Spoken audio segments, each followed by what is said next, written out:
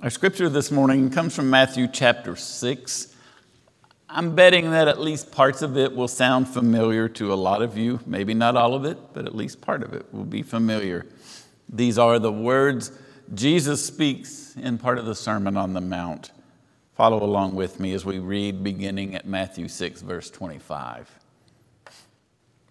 Therefore I tell you, do not worry about your life, what you will eat or drink, or about your body, what you will wear. Is not life more than food and the body more than clothes? Look at the birds of the air. They do not sow or reap or store away in barns, and yet your heavenly Father feeds them. Are you not much more valuable than they? Can one of you, by worrying, add a single hour to your life? And why do you worry about clothes? See how the flowers of the field grow? They do not labor or spin. Yet I tell you that not even Solomon in all his splendor was dressed like one of these. If that is how God clothes the grass of the field, which is here today and tomorrow is thrown into the fire, will he not much more clothe you, you of little faith? So do not worry, saying, what shall we eat, or what shall we drink, or what shall we wear? But the pagans run after all these things, and your heavenly Father knows that you need them. But seek first his kingdom and his righteousness, and all these things will be given to you as well. Therefore, do not worry about tomorrow, for tomorrow will worry about itself. Each day has enough trouble of its own. It is the word of God for the people of God. Thanks be to God. Well, last week, we began to look at a few issues that could become barriers to our own discipleship. Things we can all struggle with at times. Issues that can impact the journey of our discipleship in the Lord Jesus. Last week, we looked at doubt and considered how we might be able to hang on during doubt and ultimately move beyond it by the power and love of God. Today, as we consider another potential barrier in our discipleship journey, let's think about the topic of worry. Worry. Some of you are thinking, I'm not really that much of a worrier. That's awesome.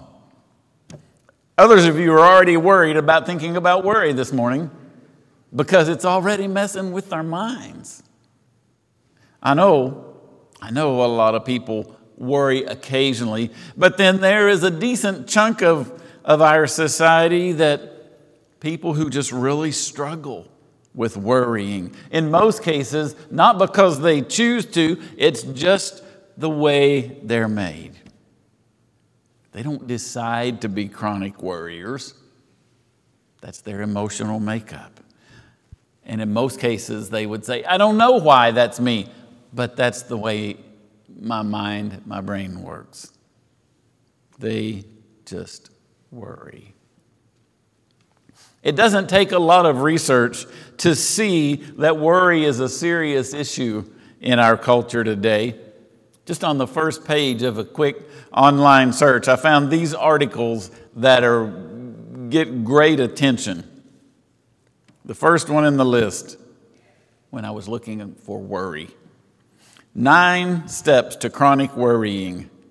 9 steps to end chronic worrying, That's from WebMD. So this is research with some foundation and concern for the health and well-being of people. The second one, how to stop worrying. Self-help strategies for relief of anxieties. The third one, how to stop worrying. 9 simple habits. That's on the Positivity blog. And then from the Huffington Post, 11 habits of people who never worry. Wouldn't it be nice to be one of those people? And then finally, I found also on WebMD, physical effects of worrying. It's safe to say that if you're a worrier, you're not alone. You're not alone. Now, worries have changed over the centuries, but worry is still worry. An ABC News and Gallup poll just a few years ago showed the top 15 things that have Americans worried. The top 5 of those included availability and affordability of health care, the economy, the possibility of future terrorist attacks on our country, the Social Security system, and the size and power of the federal government.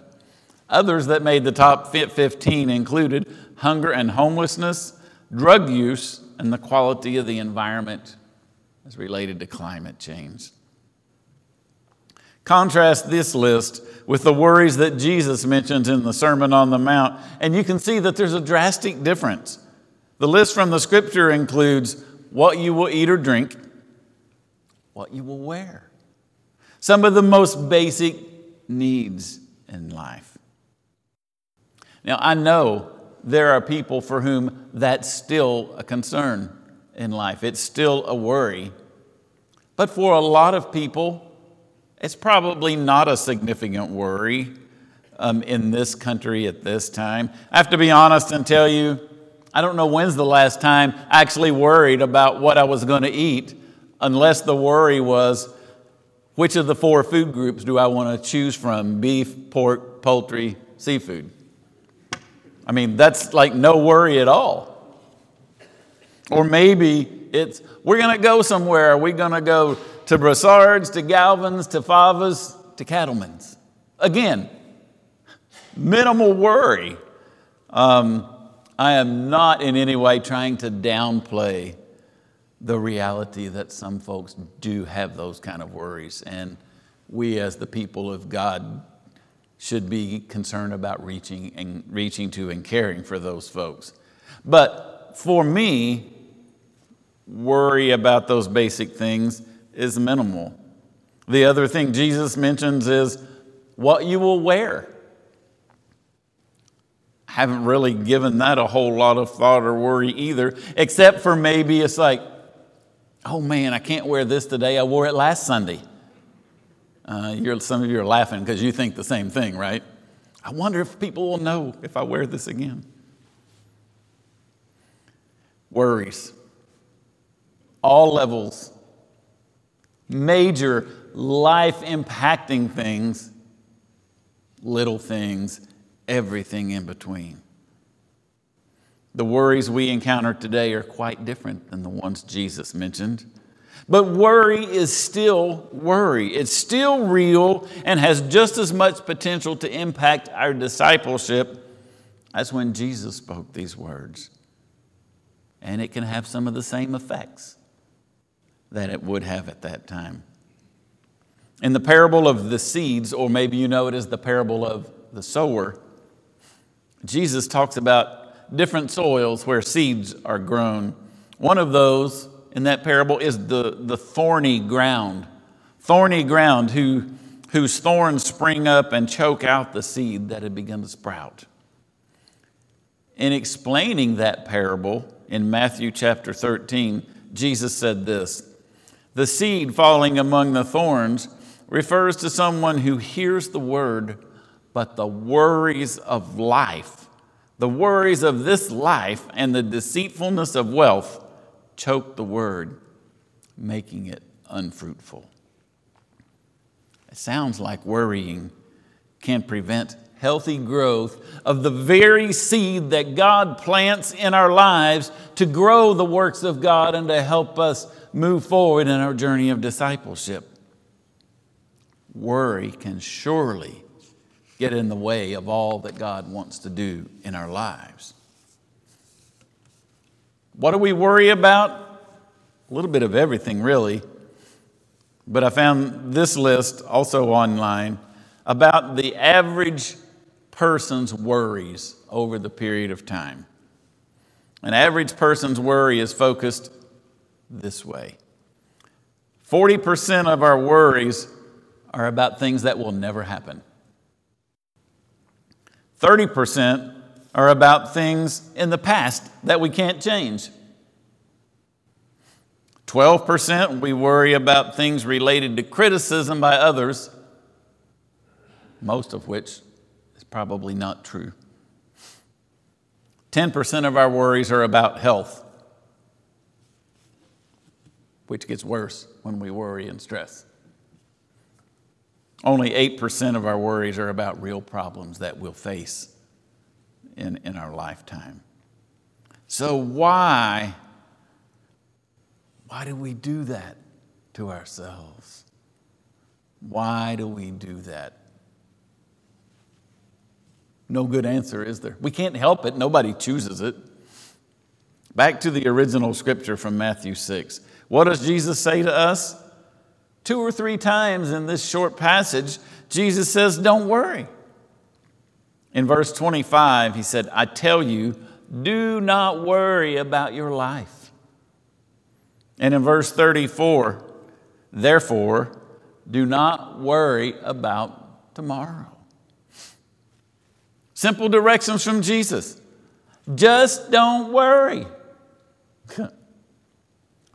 Some of you are thinking you might as well say, just don't breathe. I know. Don't worry sounds ridiculous to those who can't help worrying. Understand, I don't believe Jesus is simply dismissing worry as a futile way to spend time and energy. I don't think Jesus really says, just don't worry. This is the Lord involved in creating us. He gets it. He understands. He knows our heart and mind, our struggles. Jesus is not saying lightly, just don't worry. He does seem to say, there's a better way, and I want you to know and understand that better way. I have a better thing for you to focus on than worry. Then comes that Bible verse that's maybe one of the more familiar ones to most people in churches today.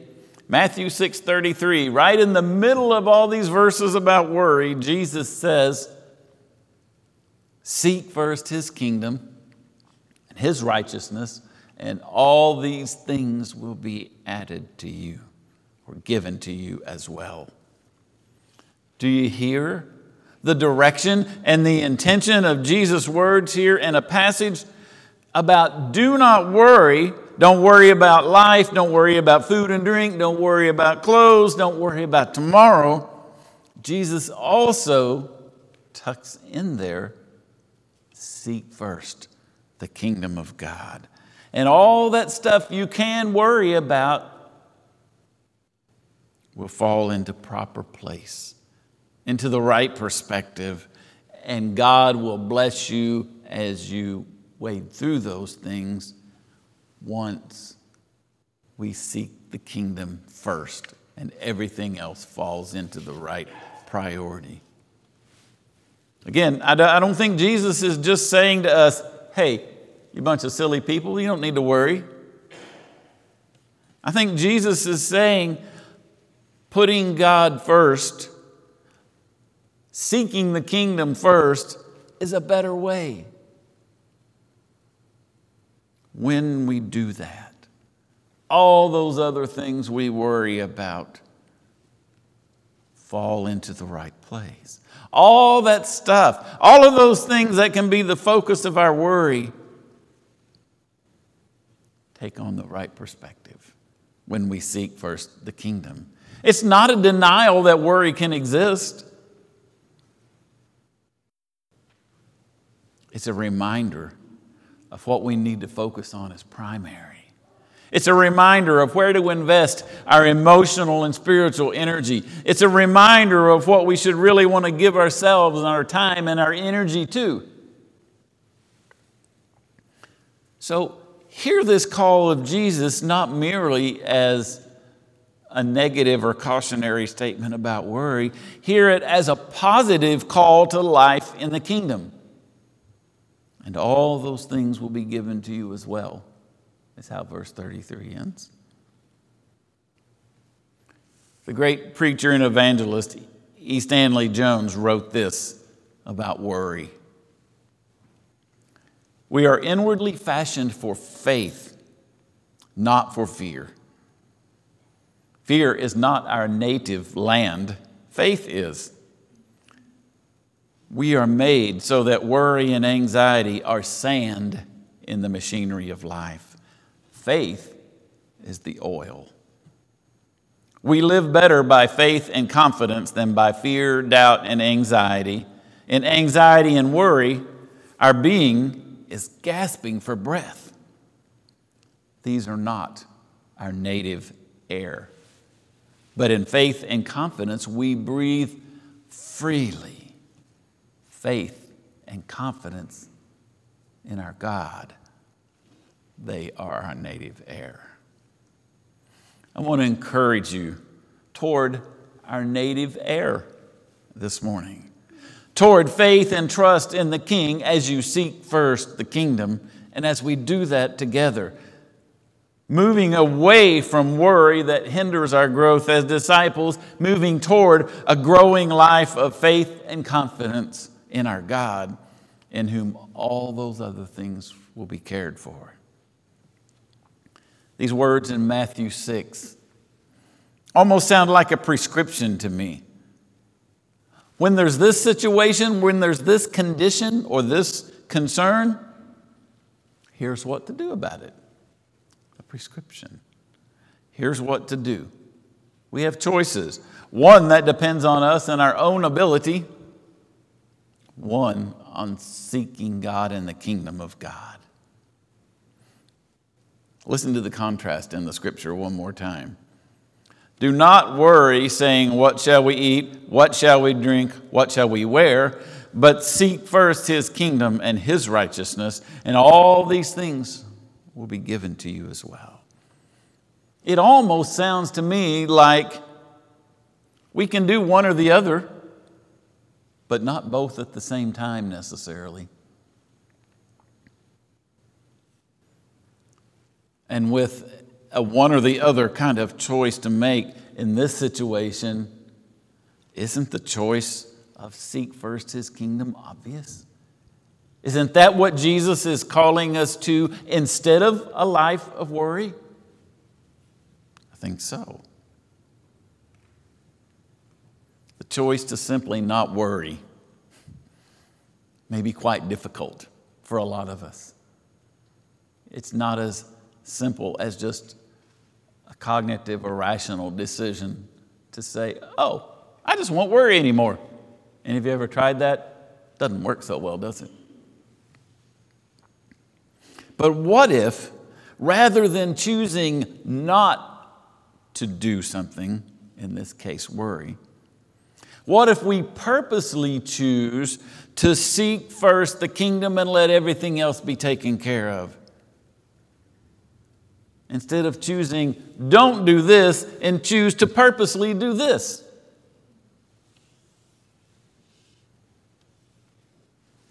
What if we purposely choose to seek the kingdom and to trust the King? Deciding not to worry is often fruitless. So rather than try not worrying, together, beside each other, walking together so that we're reminded we're not alone. Let's choose to intentionally seek first the kingdom and believe that everything else falls into the proper place. And the King of the kingdom leads and guides us, so that those things we once worried about now no longer distract us from our primary goal of becoming constantly maturing disciples of Jesus Christ. Don't worry. Easier said than done, but Jesus says, I have a better way. Seek first the kingdom of heaven and his righteousness, and all these things will be added to you. That is God's call for us today. It is God's offer of the best for us. Let's choose that purposely this morning and let the worry fall into the proper perspective. Would you pray with me? Lord, we don't always want to worry. We don't always choose to worry. But it seems to creep into our lives.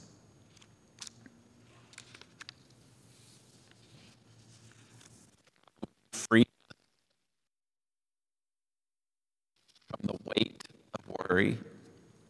Would you free us from those things that weigh so heavily on our hearts that they cause us to worry deeply?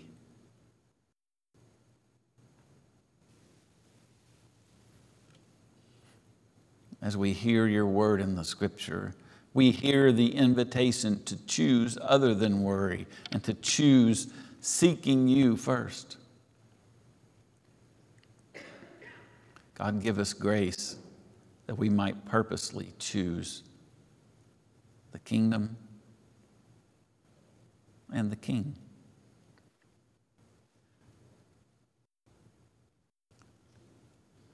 When things weigh heavy on our hearts, give us Jesus. When worry creeps in and tries to take over, give us Jesus. When things seem out of control and all we can do, intentionally or not, is worry, give us Jesus, the King, whose kingdom we seek above all else. Give us Jesus. It's in his holy name we pray. Amen.